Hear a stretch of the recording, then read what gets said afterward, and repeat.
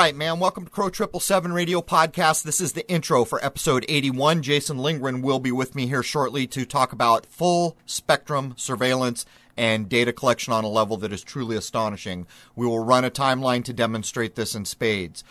To reiterate again, this channel is existing under two strikes and is one single strike away from the modern-day book burning, where all 4 years of telescopic observation and everything else gets burned if I draw the fourth strike. Having said that, I will only run the intro on this channel for now. I will put a link down below this video to crow777radio.com, where you do not need to log in. You can just listen to the first free hour. If you'd like to become a member, that's cool. If you just want the first free hour, that's cool too.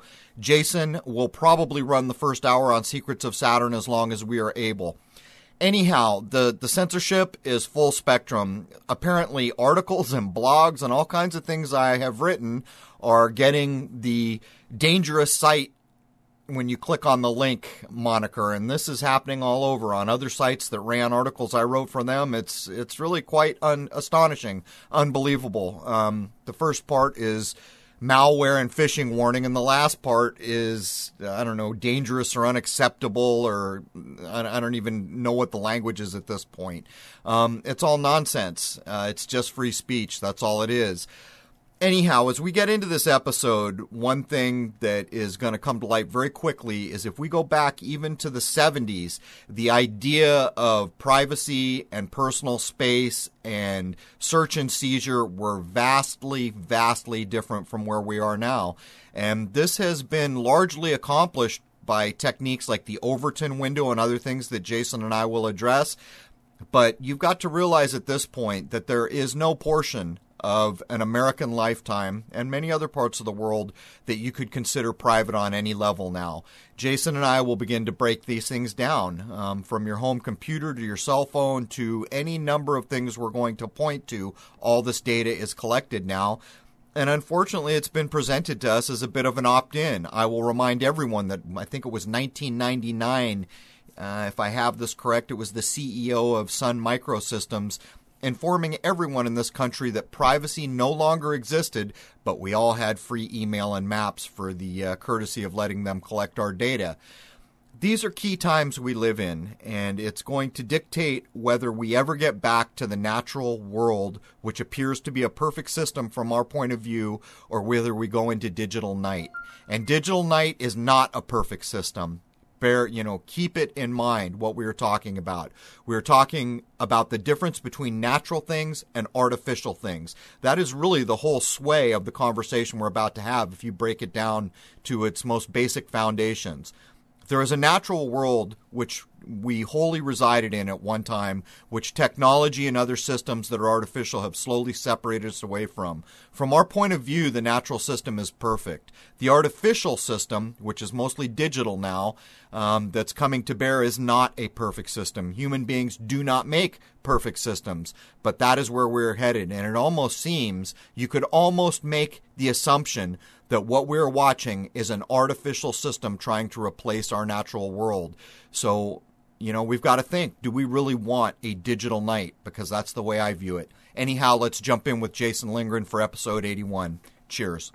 All right, man. Welcome to Crow 777 Radio Podcast. This is episode 81. I have Jason Lindgren with me. We are going to take apart the surveillance state, or the idea of the surveillance state, and run a timeline that really shows where we've been and where we've come. Anyhow, welcome, Jason. Hello, Crow. Interesting week we've had, isn't it? Yeah, another hell of a week, huh? Maybe we should sing a song like Old MacDonald Had a Gun. It goes on and on and on, does it not?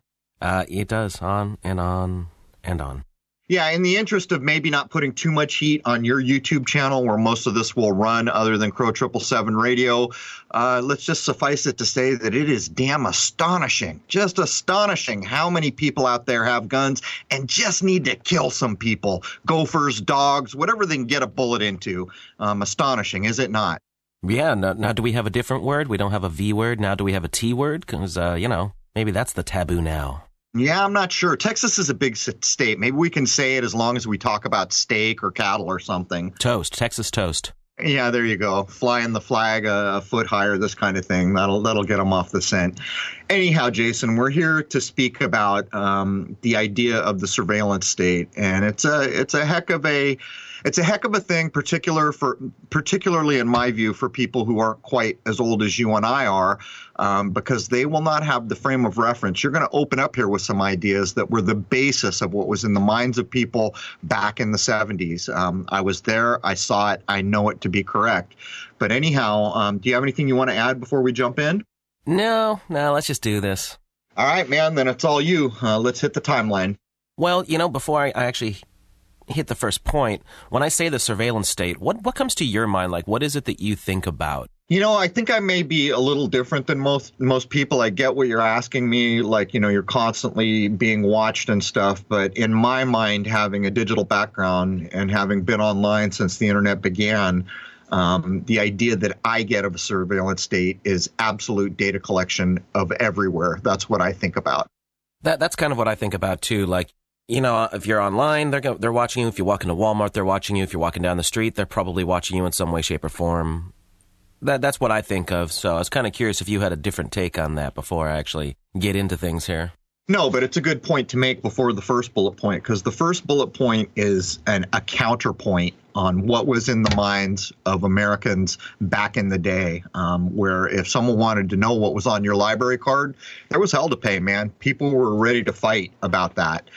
We've come a long way since that. And I was just reading your friend's book. I don't remember. Do you remember the name of the window, the idea of the window where new ideas are introduced, they're unacceptable? They move forward a little bit. They're controversial.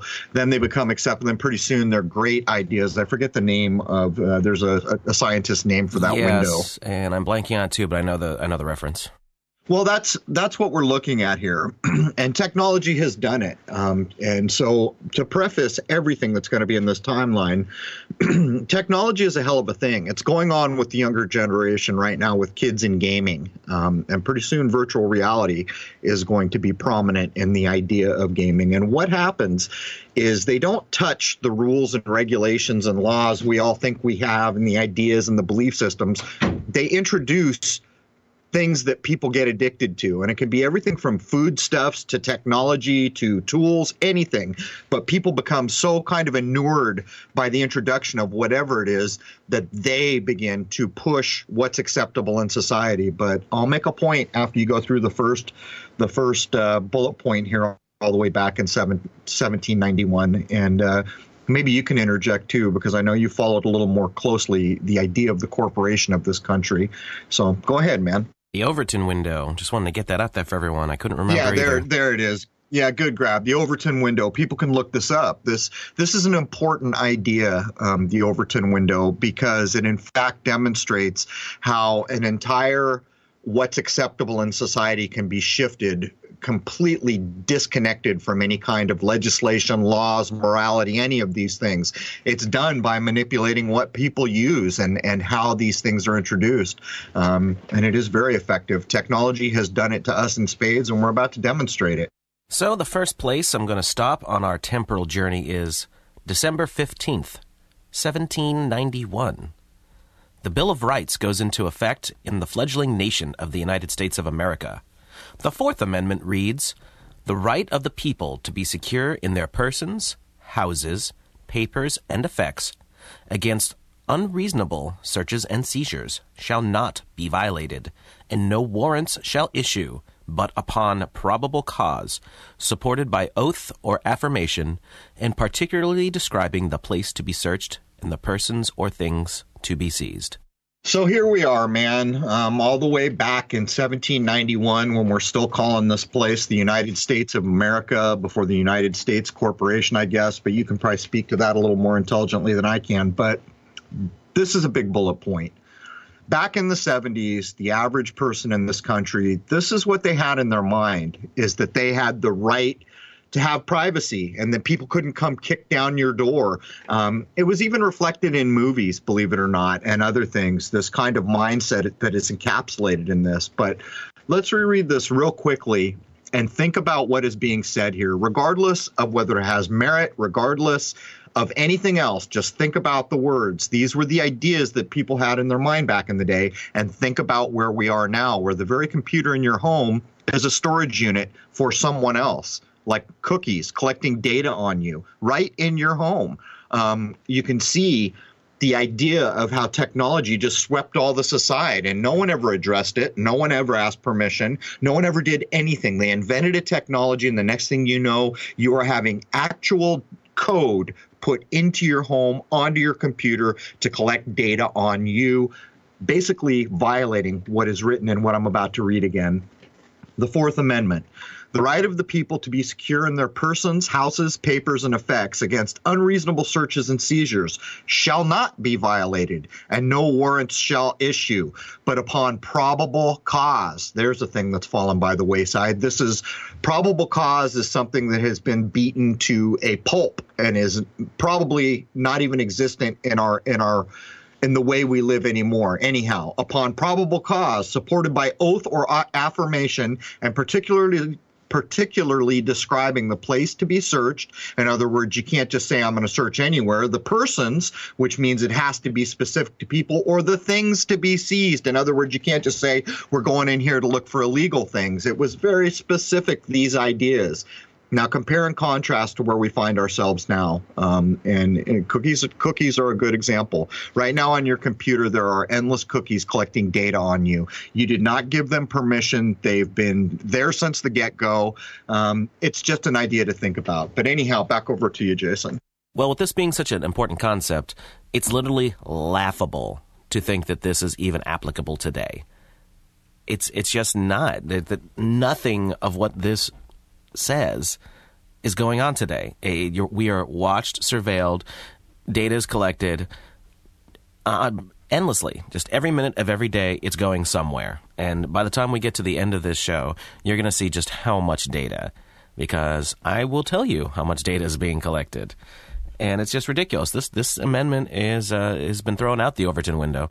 Well, there's quite a bit that we could talk about here. I'll make one more point before we move on. The idea of probable cause. Proof that we live under tyranny is visible to anyone who wants to drive, from the middle of the country towards the West Coast. You cannot get into the state of California anymore without going through a checkpoint. These checkpoints search your vehicle. Where's the probable cause in that? There's the idea that somehow there's a 100-mile Constitution-free zone and all this other nonsense, complete nonsense that violates the very rights that we lived under and believed in this country. Whether or not we had a reason to, it matters not, because the public mind, the majority of us, expected that these things were correct. And when you pull up to a place and they search you, or let's take Vegas as an example, how long will it be before you have to walk through a radar or an X-ray machine to get into Vegas now, these backscatter radar things that are probably going to be put in there now on the tail of that nonsense. That is the ultimate intrusion, and there is no probable cause. In other words, it doesn't matter who the hell you are or whether we suspect you of anything, you're just going to get X-rayed. This all started to fall apart really on the back of terrorism, because once they said the word terrorist, probable cause or anything else was out the window. Anyhow, these are old ideas that were alive in my lifetime, alive in the public consciousness, and defended as a thing that they expected to be correct. Just to put a frame of reference around it for younger people. Anyhow, back to you, Jason. So let's jump up to July 26th, 1908, the creation of the Bureau of Investigation after Congress had adjourned for the summer. Attorney General Bonaparte, using Department of Justice expense funds, hired 34 people, including some veterans of the Secret Service, to work for a new investigative agency. Its first chief, the title of which is now director, was Stanley Finch. Bonaparte notified Congress of these actions in December 1908. The Bureau's first official task was visiting and making surveys of the houses of prostitution in preparation for the enforcement of what was called the White Slave Traffic Act, or the Mann Act, that was passed on June 25, 1910. In 1932, the Bureau was renamed the United States Bureau of Investigation. The following year, it was linked to the Bureau of Prohibition and rechristened the Division of Investigation before finally becoming an independent service within the Department of Justice in 1935. In the same year, its name was officially changed from the Division of Investigation to the present-day Federal Bureau of Investigation, or the FBI. So here it is, man. It's a sketchy thing, is it not? You're being told that Congress, even though we understand that government does not work in the way we've been told it works because of corporation, the idea being the United States versus the United States of America. Most of us understand these things. But you're being told here that Congress was out on vacation and they decided to make the FBI. With some extra money kicking around the Department of Justice. Interesting that the guy doing this, his name is Bonaparte. You got to wonder if there's relation, but let's count the ways. The Bureau's first official task was visiting and making surveys of prostitution houses, and then coming up with the White Slave Trade Act, or the Mann Act. And when was it passed? June 25, so at the height of the sun. Here we go in 1910. Let me count the ways.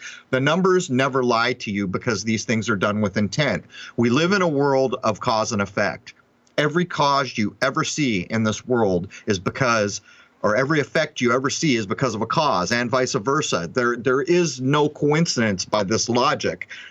Everything that happens because something else happened. And so when we look at these things that are designed to create laws and means around the public, these are planned events. So 1910, let me count the ways. What more do we need to talk about, Jason, when we see these dates endlessly throughout the history of supposed governance? Well, the reason why I put such a wordy description in there was because these people just, as you're going to see as we keep going through this, they just do whatever the hell they want. They don't follow any legal policy or procedure. They just do whatever they want, and then Congress will ratify it later, or whatever executive order needs to be put into place. But, I think everybody knows what the FBI is, but none of these people in government give a crap about actually following the laws that are supposed to govern us. No, it's funny. I noticed the other day, I always glance at the TV listings because it reflects what's going on in our world. And they're running this show about how all governments lie. And this supposed real journalist, who's on HBO for some reason, not sure how real journalism ends up on HBO.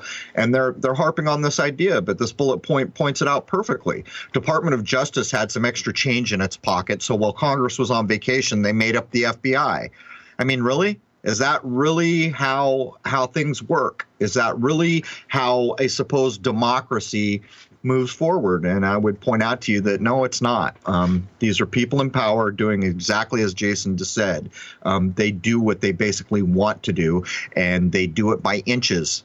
They play such a long game. They implement these things, and by decades and by half centuries and by century markers, they eventually get to a point where they're just out of hand, but that out of hand is the way of things at that point. Anyhow, back to you. So next, the earliest documented use of specific surveillance agencies or surveillance directives being made on the people of the United States, and of course others around the world, began in the era of World War I, shortly after the United States entered into the war. A code and cipher decryption unit was established and was known as the Cable and Telegraph Section. This new small organization was headquartered in Washington, D.C., of course. It began and continued as part of the war effort under the executive branch without direct congressional authorization. Later on in the war, it was relocated in the Army's organizational hierarchy several times. On July 5th, 1917, Herbert O. Yardley, an American code clerk who had worked in the U.S. State Department, was assigned to head the organization. In the beginning, the unit only consisted of Yardley along with 2 civilian clerks. It absorbed the Navy's cryptanalysis functions in July 1918, growing its capabilities quite a good bit. World War I ended on November 11, 1918, and the Army Cryptographic Section of Military Intelligence, or MI8, moved to New York City on May 20th, 1919, where it continued intelligence activities as the Code Compilation Company, still under the direction of Yardley. The Black Chamber, which also was known as the Cipher Bureau, was the United States government's first peacetime cryptoanalytic organization, which would make it the first forerunner of today's NSA, or the National Security Agency, which we'll be getting to shortly. The Black Chamber is said to have secured the cooperation of American telegraph companies such as Western Union in illegally turning over the cable traffic of foreign embassies and consulates in both Washington and New York. Eventually, almost the entire American cable industry was part of this effort. However, these companies are said to eventually withdraw their support, which could be due in part to the Radio Act of 1927, which broadened criminal offenses related to breaching the confidentiality of telegraph messages. By 1929, the State Department had withdrawn its share of the organization's funding, and the Army did not wish to foot the entire bill. Black Chamber shut down as a result of this, but there would be plenty more in the way of illegal surveillance on the people to come. So this is a heck of a bullet point. You're looking all the way back at a time when we're referring to communications as teletype and cable and these types of things. And again, look at the dates. And the MI8 moves to New York City, hint, hint, hint, on May 20, 1919. Let me count the ways. And then at one point during this bullet, you're pointing out that almost the entire American cable industry is under the aegises of people who will surveil. This is long before telephone. This is long before computers. It's the same old game. And of course, the Radio Act, which happens in 1927, by the time that's dealt with, we're into 1929. Let me count the ways again. And the State Department is saying it's withdrawing funding and these types of things. Nonetheless, the picture is drawn here. From the very outset of the idea of communicating over long distances, there was cryptography and there were people collecting the data. That's all there is to it. So there it is, man. Now, during World War I and into World War II, all international mail that had passed through the U.S. Postal Service, and before I even go any further, I hope everyone knows that the U.S. Postal Service is not the U.S. Postal Service. It is not a United States bureau. It is a private organization, just like so many other things like the Federal Reserve. With a general, I might add, but anyhow. Right. So all mail that had passed through the U.S. Postal Service, as well as all international cables being sent through companies such as ITT, RCA, and Western Union, were being surveilled by the Bureau of Investigation, which would later become the FBI, of course, as it is commonly known. All of this private information would be reviewed by the U.S. military. Expanding their surveillance in World War I, the War Department, and later the Office of Censorship, would monitor communications sent by mail, radio transmissions, telephone calls, or any other means of communications that they could between the United States and any foreign country. So this is the exact opposite of the image that people in the 50s, 60s, and 70s had of how private mail was and how it was a federal offense if you messed with someone's contents of their mailbox and all these things. You're looking at surveillance from the very beginning, even in as much as it is admitted here that the War Department and later the Office of Censorship, now there's an interesting name, are all up into the mail, doing whatever the hell they want with it. It looks like some of this happens as a knee-jerk response to the idea of being at war. But nonetheless, there has never been a time when mass communication was not under surveillance and being taken freely whenever the hell the powers that be felt like it. These bullet points show this in spades. Yep. Next up, we have 1927, the case of Olmsted versus the United States. The case revolved around the prosecution of Washington State resident Roy Olmsted for attempting to smuggle and sell alcohol in violation of the alcohol prohibition going on at the time. After suspecting Olmsted for several years, the government gathered evidence against him by wiretapping Olmsted's office phones, but without first obtaining a warrant. Olmsted argued in court that the police had violated his Fourth and Fifth Amendment rights. The Supreme Court, in a 5-4 decision, ruled that the government could use the evidence that had been obtained from the wiretapping. The exclusionary rule, which holds that illegally obtained evidence may not be used against defendants at trial, was in force at the time. However, Chief Justice William Taft cited previous decisions which characterized the Fourth Amendment as only applying to physical search and seizure situations, for example, opening someone's sealed letters. So here we have the kind of loophole game. In my view, this whole entire case is a construct. If I had to guess, and I am guessing, I'm proffering an educated guess here, that the whole reason that this went to the courts and is what it is was to have an outcome. And as you can see here, they're really harping on the idea of, well, this happened before, so we can do this now. This has a lot to do with our law, where you will see that the supposed letter of the law says one thing, but the court will decide a different way because something else happened at some other time. It is the ultimate loophole to get the outcome that you want. And I would suggest again that you are looking at, all the way back in 1927, people tapping, surveilling, and basically getting up in anyone's business they want to whenever they want. There it is, man. That's it. They'll just do what they do today. They'll read the laws they want and then just do whatever they damn well please anyway.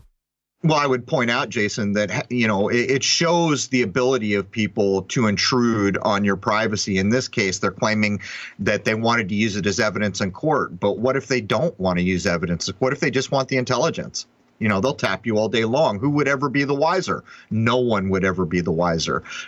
Just pointing out here that they could be doing whatever they want, and as long as they never said a peep about it, who the hell would ever even know? I mean, this is going on right now. Every transmission from every computer, telephone, or otherwise is being collected. We know this now, but people don't think about it. You know why? Because it never goes to court, or it never shows up on the news, or they make up some ridiculous thing like Snowden to try to lead people down a rabbit hole. But anyhow, go ahead, man. Yes, just let me assure everyone out there, after doing just this little bit of research, everything is being monitored. Everything. And always has been. There's never been a time that we've had long-distance communication where the powers that had the power weren't doing whatever the hell they felt like doing. Right. Next, we have the Communications Act of 1934. This is the first law to formally address wiretapping and establishes the Federal Communications Commission, or the FCC as most people know it by. Under the Act, wiretapping is not illegal, but information gathered may not be disclosed. So in 1934, they set up the 633, the FCC. Go ahead, just keep pushing forward. I'm not gonna rip each one of these apart on the merit of what's obvious on the face of it. Most people can see that for themselves. Go ahead, man. Jumping to the post-World War II era, we come to Project Shamrock. This was an espionage exercise that began in August of 1945. It involved the collection of all telegraphic data entering into or going out of the United States. This project was begun without judicial authorization and again was utilizing major telecommunications companies. This project lasted all the way until 1975. So here it is on the tail of World War I. There's documentation that they're basically just collecting everything and doing whatever they want. They do it all the way up to 1975, supposedly. But this is what you have to understand. If you're talking all the way back here, you're talking basically about radio and telephone and hardwire or, radio transmission type things for the most part. But what this bullet point really points out is what corporations, big corporations, truly are. You see, most people have the idea that places like AT&T was just some genius who started and built bigger and bigger. This is not the case. These corporations were put in place, and even the corporations that may start on the ingenuity of someone are later bought. Google does it all the time now. Look at the story we're told about YouTube. Couple guys from this other big endeavor called PayPal go out and invent this great new thing called YouTube, and Google buys it for $1.6 billion or whatever it was. This is the way of corporation. This is why corporation exists. And over in this timeline, you're going to see how a corporation like a phone company or someone else is more than happy to let the government have its way. They are a very cheap date, man, and there's a reason for that. Anyhow. July 26, 1947, the signing of the National Security Act by President Harry S. Truman. This established the National Security Council. The Central Intelligence Agency was also created, which was reorganized from the former OSS, or the Office of Strategic Services, which had been a wartime intelligence agency that functioned during World War II. It was said to have been used to coordinate espionage activities for all U.S. military branches in foreign countries, not supposed to have been domestically. Other functions of the OSS included the use of propaganda, subversion, and post-war planning. And, of course, the CIA would continue all of this, along with a whole lot more. So back in this day, the whole idea was that the CIA couldn't operate within the boundaries of the United States. That's where the FBI was. It's been shown time and time again that this line has been constantly blurred. But here we are back in 47, and the OSS is including the use of propaganda, subversion, and post-war planning. Government is a heck of a thing, man. We all grew up in this country with the idea of being a beacon of light and democracy. And when you begin to take apart what's actually happened, you can see that it's something else entirely. That the idea of elected officials really has little or no role in the overarching highest reaches of government in this country, and that they act like they're above it all, and yet here they are using subversion, propaganda, and post-war planning. Hint, hint, hint. What might that mean? That's moving the chess pieces on the board. There has never been a time when, in the modern age, in my view, when these overarching organizations called government or big corporation have not been moving in the direction we now see. And anyone who wants to wake up in the morning, have a cup of coffee, and look around at the landscape had damn well better understand where we're headed. Jason and I are going to do a show on cybernetics after this.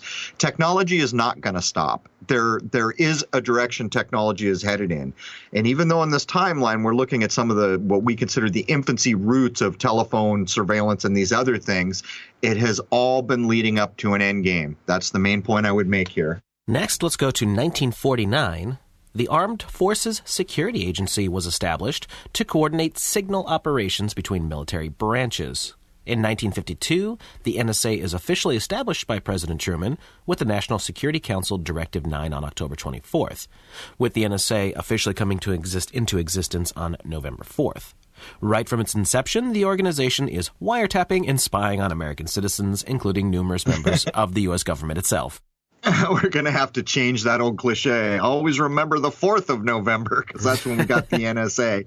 I don't know. Is there anything you'd add on this? I think most people are aware that the NSA is doing whatever the hell they want, and that they have basically like cable trunks coming under the Atlantic that they split off, and they collect everything. And they have been. As a matter of fact, all the way back in the 90s when I was finishing my internet technology degree, I wrote a paper on, I forget what it was called, Phalanx, or I don't even know if I've got that right. But at the time, other countries were arguing the United States is collecting all the data worldwide every day. And the United States was saying, no, we don't. Well, here we are back in 1949, and they're doing what they ever did. Anything to add, Jason? Well, since it's in the hour two, just for the free hour out there, there's these things called fusion centers, and they're in every single state. And every single one of them does data collection, and the main one is in Utah. I'd break that down a hell of a lot more in hour two, but let's just get that out there right now. All of the data is being collected and stored. Well, we've covered this. It's probably been a long time since we covered this, but people really need to understand the power of all this data that's being collected. With supercomputers and other type of computers that people are not familiar with that are much quicker than supercomputers, they're certainly in play. We can demonstrate on some level that they've probably been in play for 10 to 20 years back, at least, something like that. It gives them a bit of a time machine. There were people back as far as the early 40s who had come up with mathematical algorithms that were made to predict future events. And at the time, the big thing was, we don't have enough data. If we could put a data collection thing every 10 feet all over the world, then we'd have enough data. Well, guess what? We do got a data collection point every 10 feet all over the whole world. It's called cell phones, telephones, computers, all these things that we use everywhere. All that is being collected now. And when utilized in the way we knew they could all the way back in at least the early 40s, maybe even earlier, who knows, it gives them a time machine. They can predict the outcome of almost any given event with enough data points on the front end of that to predict an outcome to 99.9% or something like this. So you've got to understand the importance and the power that this data collection has given some entity in this world. Anyhow, back to you, Jason.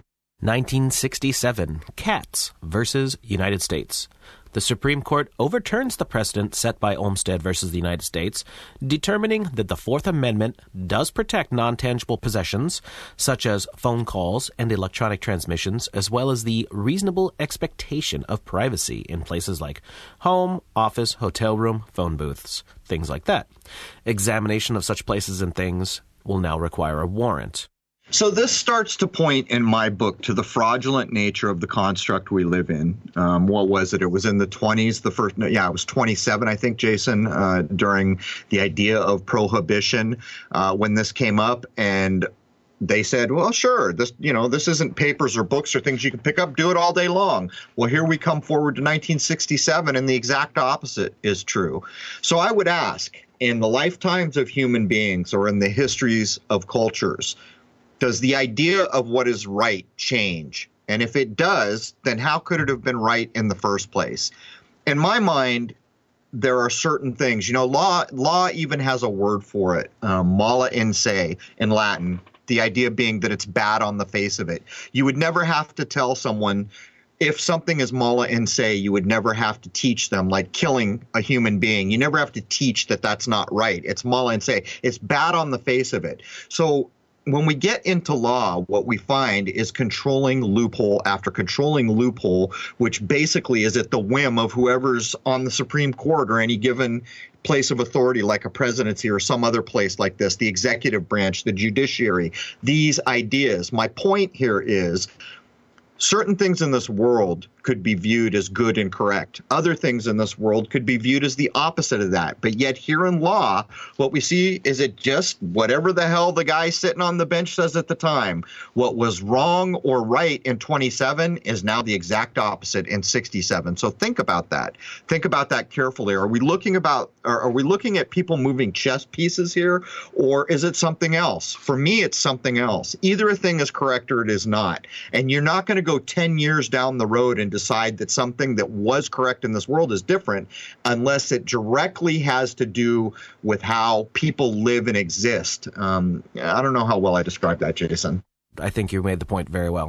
1968, Congress passes the Omnibus Crime Control and Safe Streets Act.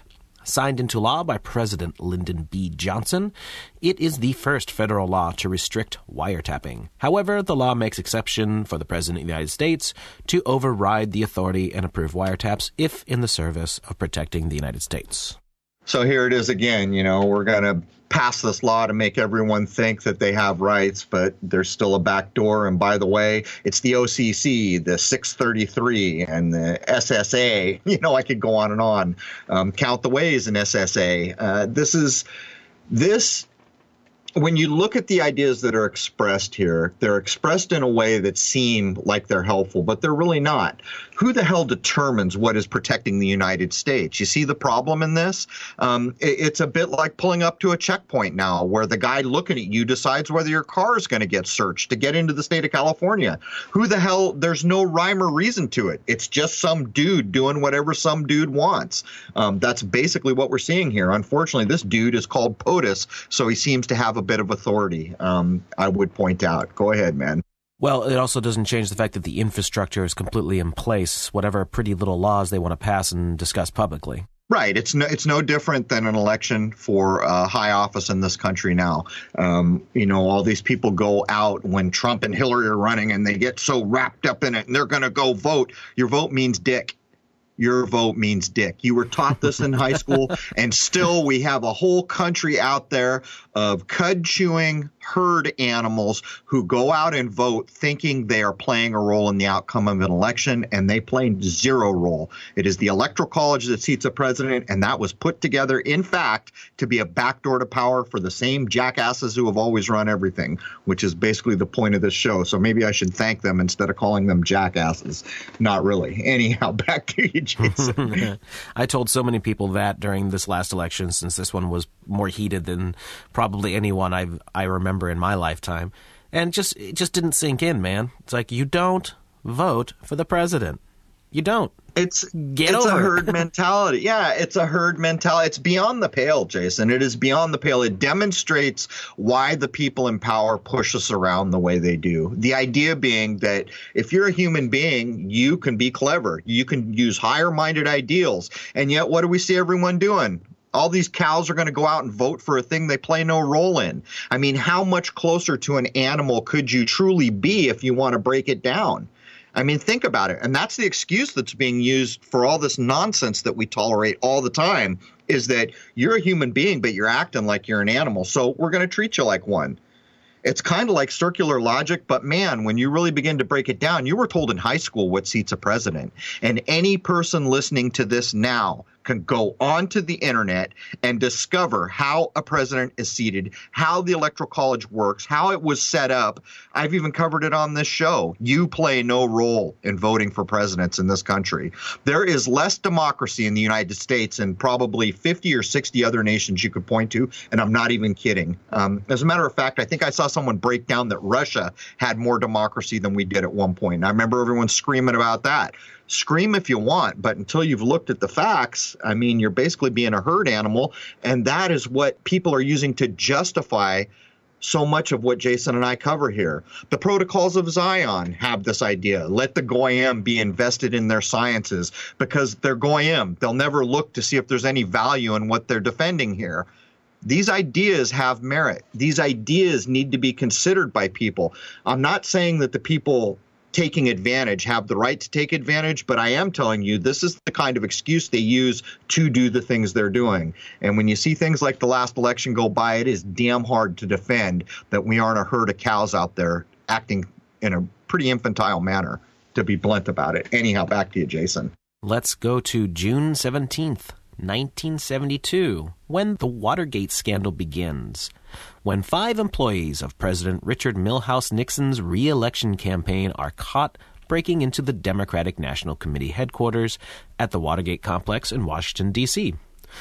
A Senate investigation and an inquiry by a special prosecutor will follow. The House Judiciary Committee issues 3 articles of impeachment on July 30th, 1974, indicting President Nixon for illegal wiretapping, misuse of the CIA, perjury, bribery, obstruction of justice, and other abuses of executive power. Nixon resigns before the proceedings conclude, thereby avoiding being removed from office. I don't even know what to do with a bullet point like this, Jason. So the impeachment articles come down in 74. Let me count the ways. This is all a construct. I was alive during this time. I remember how freaking long this went on and how it ate every cycle of the news, how it was on every talk show. You would go watch something like Match Game, a game show, and they would be popping off about, what a terrible guy Nixon is and he's a crook and this and that and the other thing.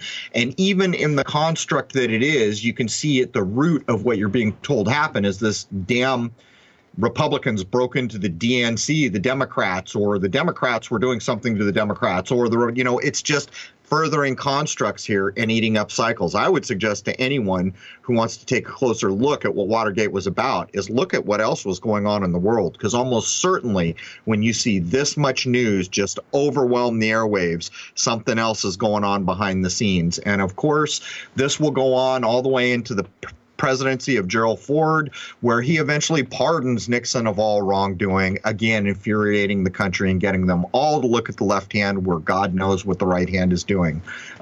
These are all constructs, in my view, and it goes on to this day. It happened in New York a couple weeks ago. It happened in Texas just again.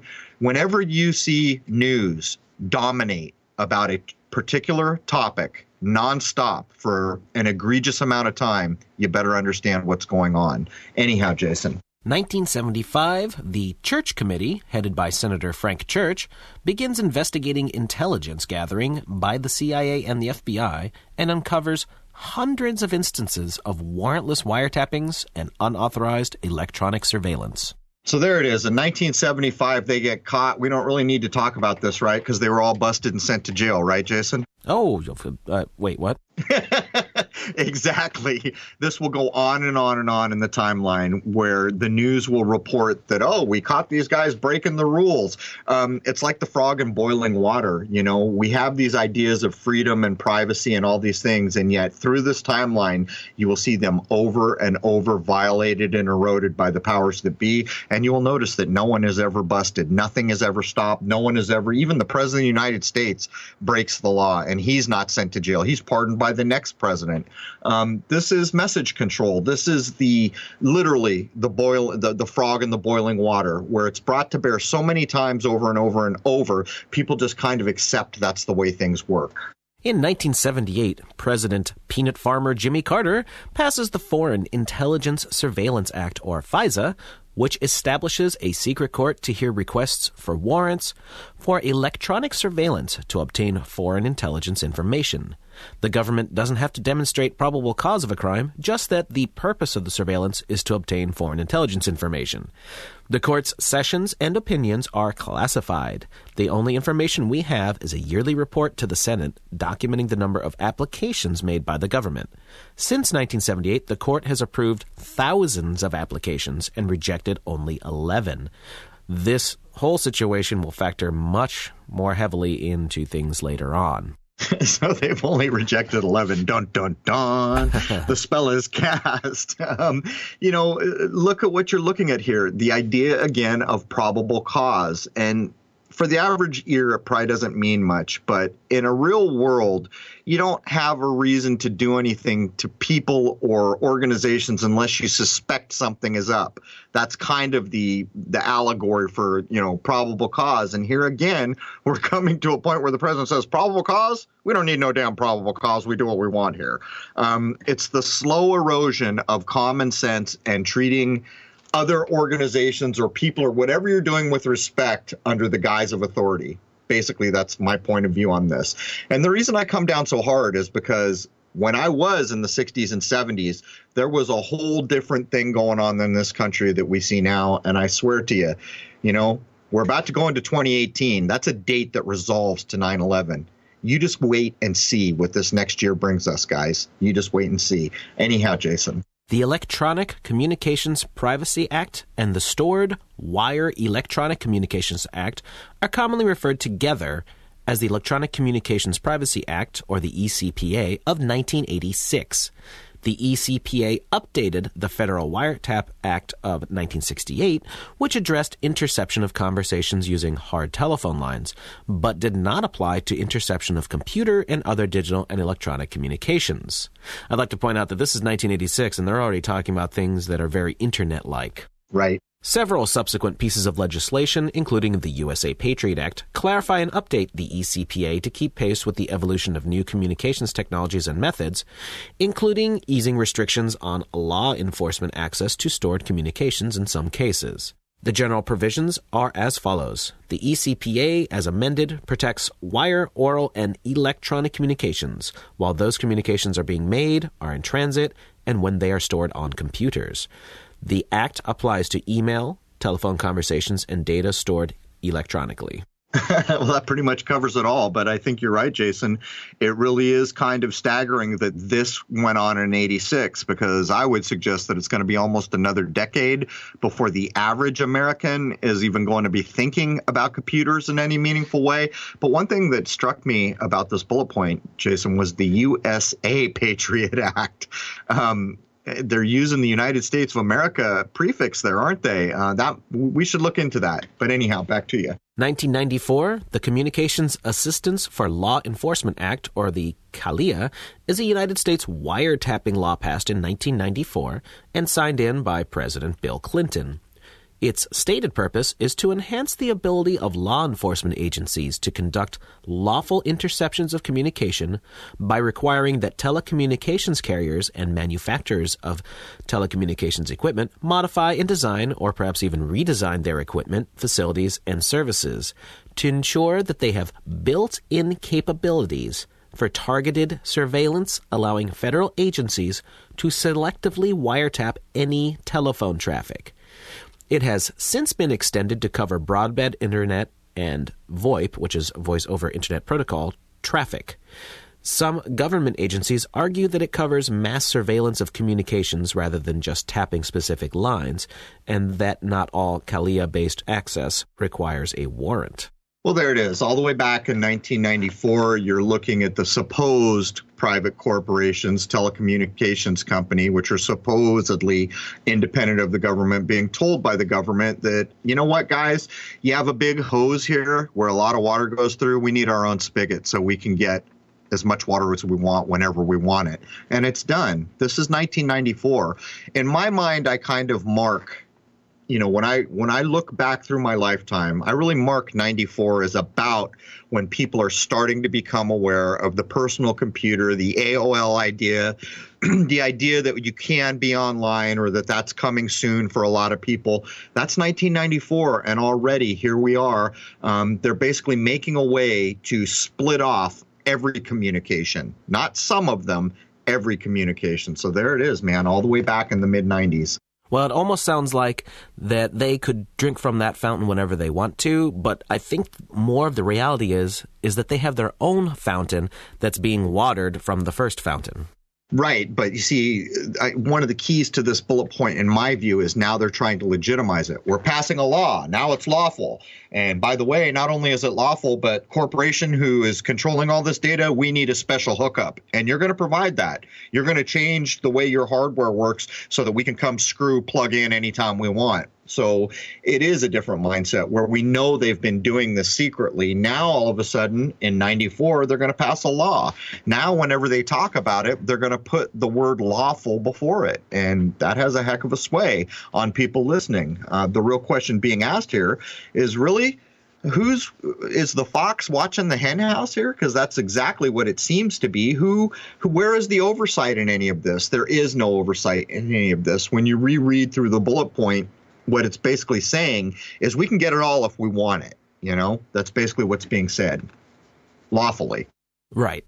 1995, the first court-ordered wiretapping leads to the arrest and conviction of Julio Ardita, who was using computers at Harvard to hack government sites. Boy, that's got poppycock all over, doesn't it? You got Harvard, you got this is probably, if I had to venture a guess without looking at it, just the ring of truth is not in this. This is like the false flag of news to further, a timeline. If I had to guess, there's just no ring of truth in that, Jason. I don't hear it. Well, he probably got offered a job. Well, it's Harvard. People don't understand that MIT and places like Harvard were running the early internet. As a matter of fact, there was a place, I think it was MIT. I didn't look it up before I started speaking, so I hope I have it right. That was basically issuing all the early web addresses. That was coming out of MIT. I think it was MIT. I hope I have that right. There's complicity in your universities, and you and I have demonstrated it, at least back to the 60s, in the manufacturing of narcotics and any number of things, and we know how they work now. They get funded. That's why education costs so much. It's exclusionary, and the people that are doing the work in these places get funded as long as they produce what they're being asked to produce. Universities are not what you think they are, so when you see these bullet points about the first court-ordered wiretapping in 95 and Harvard and computers and all this other nonsense, you're looking at a narrative being inserted into the timeline, in my view. Yeah, but they'll gladly take your money and put you zillions of dollars into debt for the rest of your life.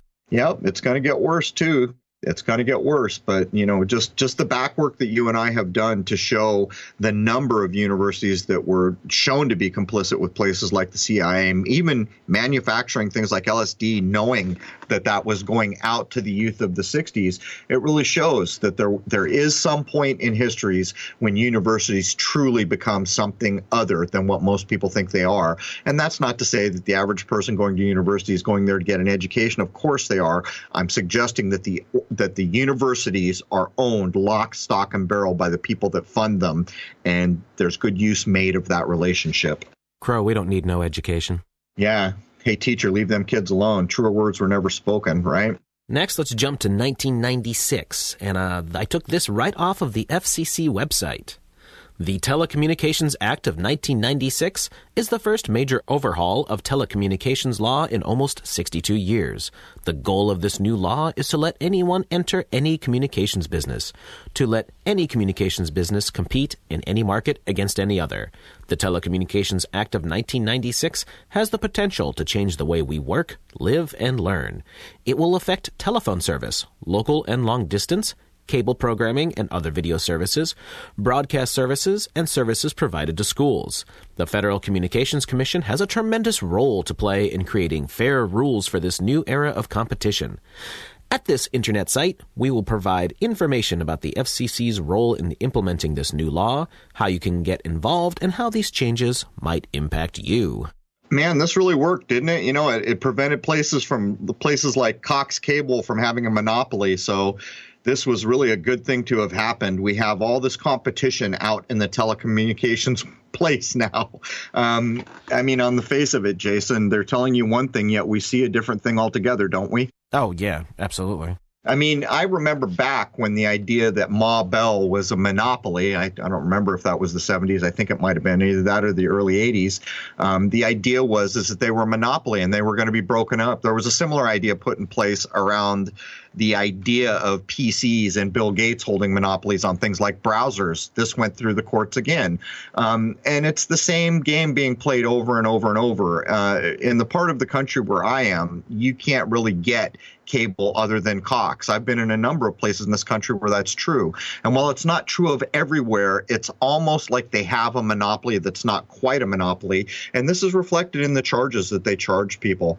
I remember when I went to visit my mom and saw that her cable bill had climbed up over $250. I was incensed. I got on the phone and I undid that. But it goes to show what is true and what is being reflected in this bullet. They're acting like they're introducing all this. Businesses are going to compete against each other. But in the end, we see the same game we ever saw. Yep.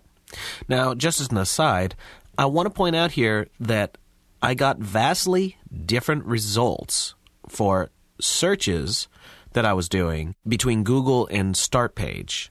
I was having trouble finding information specifically around the 1996 Telecommunications Act because I knew that was a significant thing.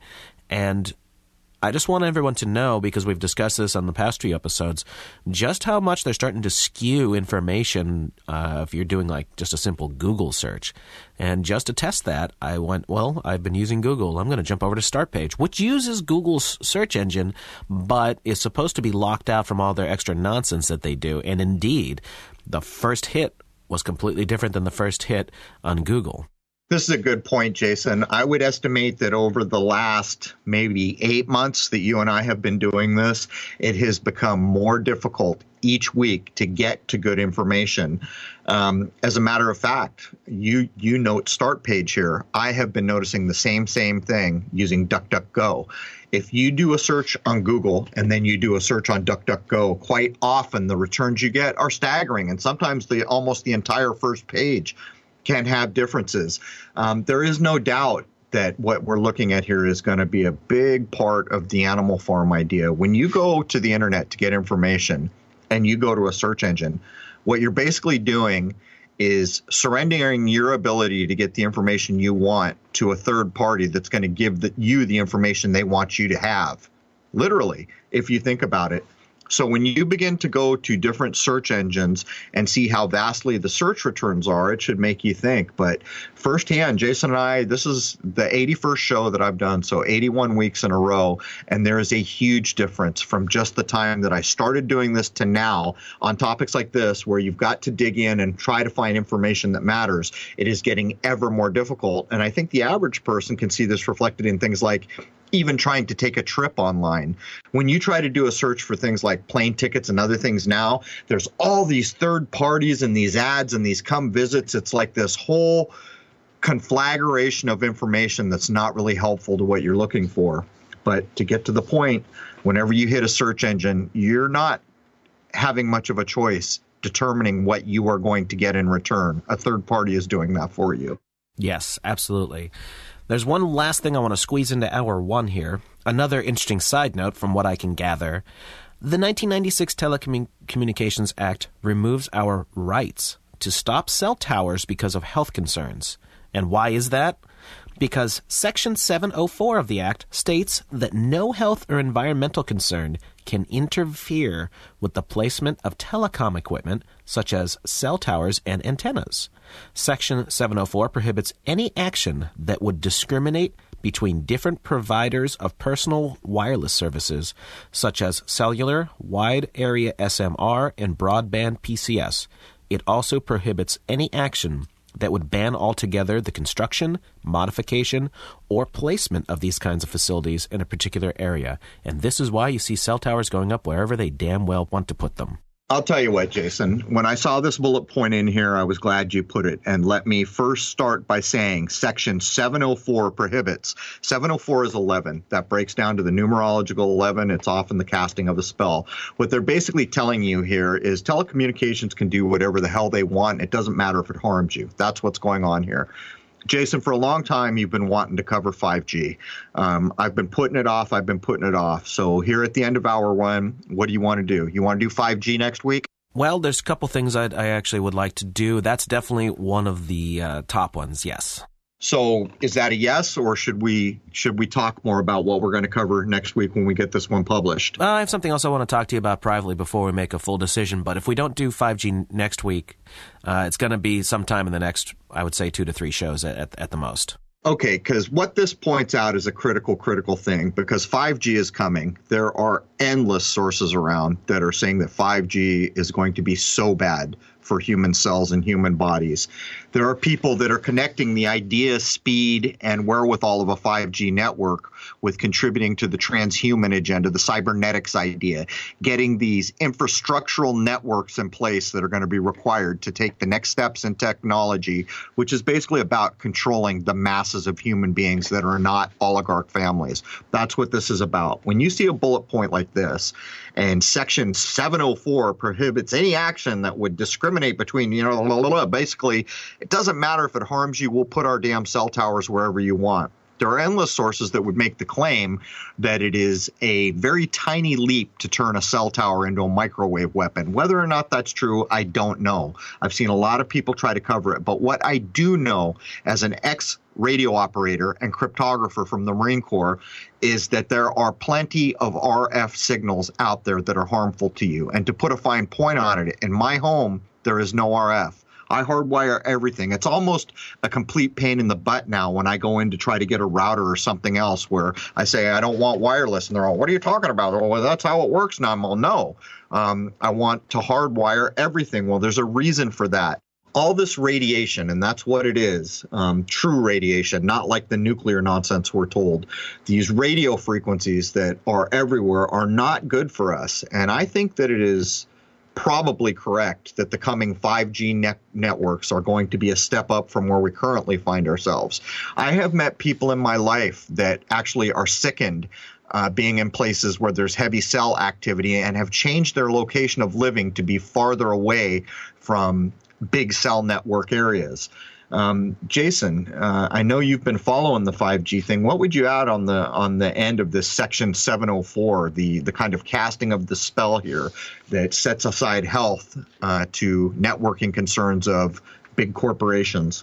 Here in the major city of Baton Rouge, Louisiana, I can definitely tell you I've been seeing all these mysterious cell tower box things that people have been pointing out. I'm now seeing them everywhere. So this thing is being built, and no one's doing a damn thing to stop it or even really questioning it. Yeah, I've been technical since the internet began. I've been a part of things, and the further it's gone on, the less I've liked it, to be perfectly frank. An educated estimation on my part is that technology is going to play the king's role in reducing humanity to a controlled mass of animals. Technology is not your friend. You think it is, but it is not. And it is not, it's because you don't control it, and you never will.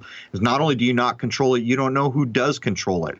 You don't know what's done with it. You don't even know the power of the data you give up so freely on Facebook to those who would use it in a way to control. You just don't. These 5G networks that are coming are a hell of a thing. For the average person who wants to know more, I would invite you, go out and learn a little bit about it. And, I see like my nephews and all these gamers getting sucked into that kind of construct. All these things are being used with negative intention. There is no doubt. As a matter of fact, when I first heard that the gaming for young people, well, mostly young people, was making more than Hollywood was, I thought, doesn't that sum up a thing? Because we can go back and look at what Hollywood has done and the complicit nature of the programming and the complicity in messaging and all the things that Hollywood has participated in wartime to affect the minds of people who have a right to be free, in my view. Gaming is going to be this on spades. It is going to make any movie that ever came out of Hollywood look like child's play. And by the time we get to virtual reality, it's going to be crazy. And this is what the 5G networks are heading towards. They're creating the infrastructure that is going to allow technology to become so ubiquitous that humanity is like pushed aside. And I know the average ear will think that that's nonsense, but you know what? There's a good possibility that in the 2020s, there will be robots, for lack of a better term, AI, that can do the job of any human being better than a human being could have. When we get to that point, you've got to consider what becomes of culture, society, all the people who hold jobs. That's where all this is heading. We've done the shows on transhumanism. We've done the shows on cybernetics. It's very difficult to predict how much of that is accurate, but it is not difficult at all to understand that is the direction we're heading. There is never going to be a time when we wake up in the morning and say, guess what? Technology went backwards today. As a matter of fact, we're going to quit using so much technology. The opposite of that is true, and we all know it. Technology is going to steam forward. It is going to creep into every facet of our life. And basically, to sum up here, what that means, we have a natural environment that we call our world. We've all been separated from it. Technology separates us from it each day more and more. Our calendars, our time, the way we live, the food we eat have all separated us from a natural environment which appears to be perfect from our point of view. What it's being placed with is anti-natural, the artificial environment made by men and women. Men and women do not make perfect systems, and unfortunately, the men and women making these systems do not have the interest of most people at heart. That's the truth of things. Jason, what would you add before we wrap up here? Well, if you think the surveillance was bad in the 20th century, you ain't seen nothing yet. No, it's going to get crazy. And, we can suffice it to say here at the end of the first hour, there is no thing that you do electronically that is not being captured and used in some way. But I'll give you one more shot, Jason. I'm getting ready to close it down. Anything you want to add? 9/11 was the turning point for their excuse to do everything. And that's what we're going to attack in hour 2. So join us. 9/11 is much more than a day and event. It is a bit of a religion for those who are pushing the world towards the direction it goes. But let me close by saying this. I'm still under a full frontal press on my YouTube channel, which means I can only run the intro, or they may anyhow shut me down, and the nearly 80,000 followers there would not have direct access in the way they have in the past. Having said that, the first hour will run on Secrets of Saturn, and as always, the first hour I will put in the description. A single click takes you to Crow 777 Radio. No login required. There it is, your first free hour. I hope to see you all over at Crow 777 Radio. If you choose to be a member, that's great. If you choose just to show up for the free hour, that's great too. Anyhow, thank you all for having stopped in. We're in a brave new world now, and I hope people find value in what Jason and I are trying to proffer out to the general population. Anyhow, that brings episode 81 to a close, covering the surveillance state. Show up over at Crow 777 and join us for the second hour. Cheers.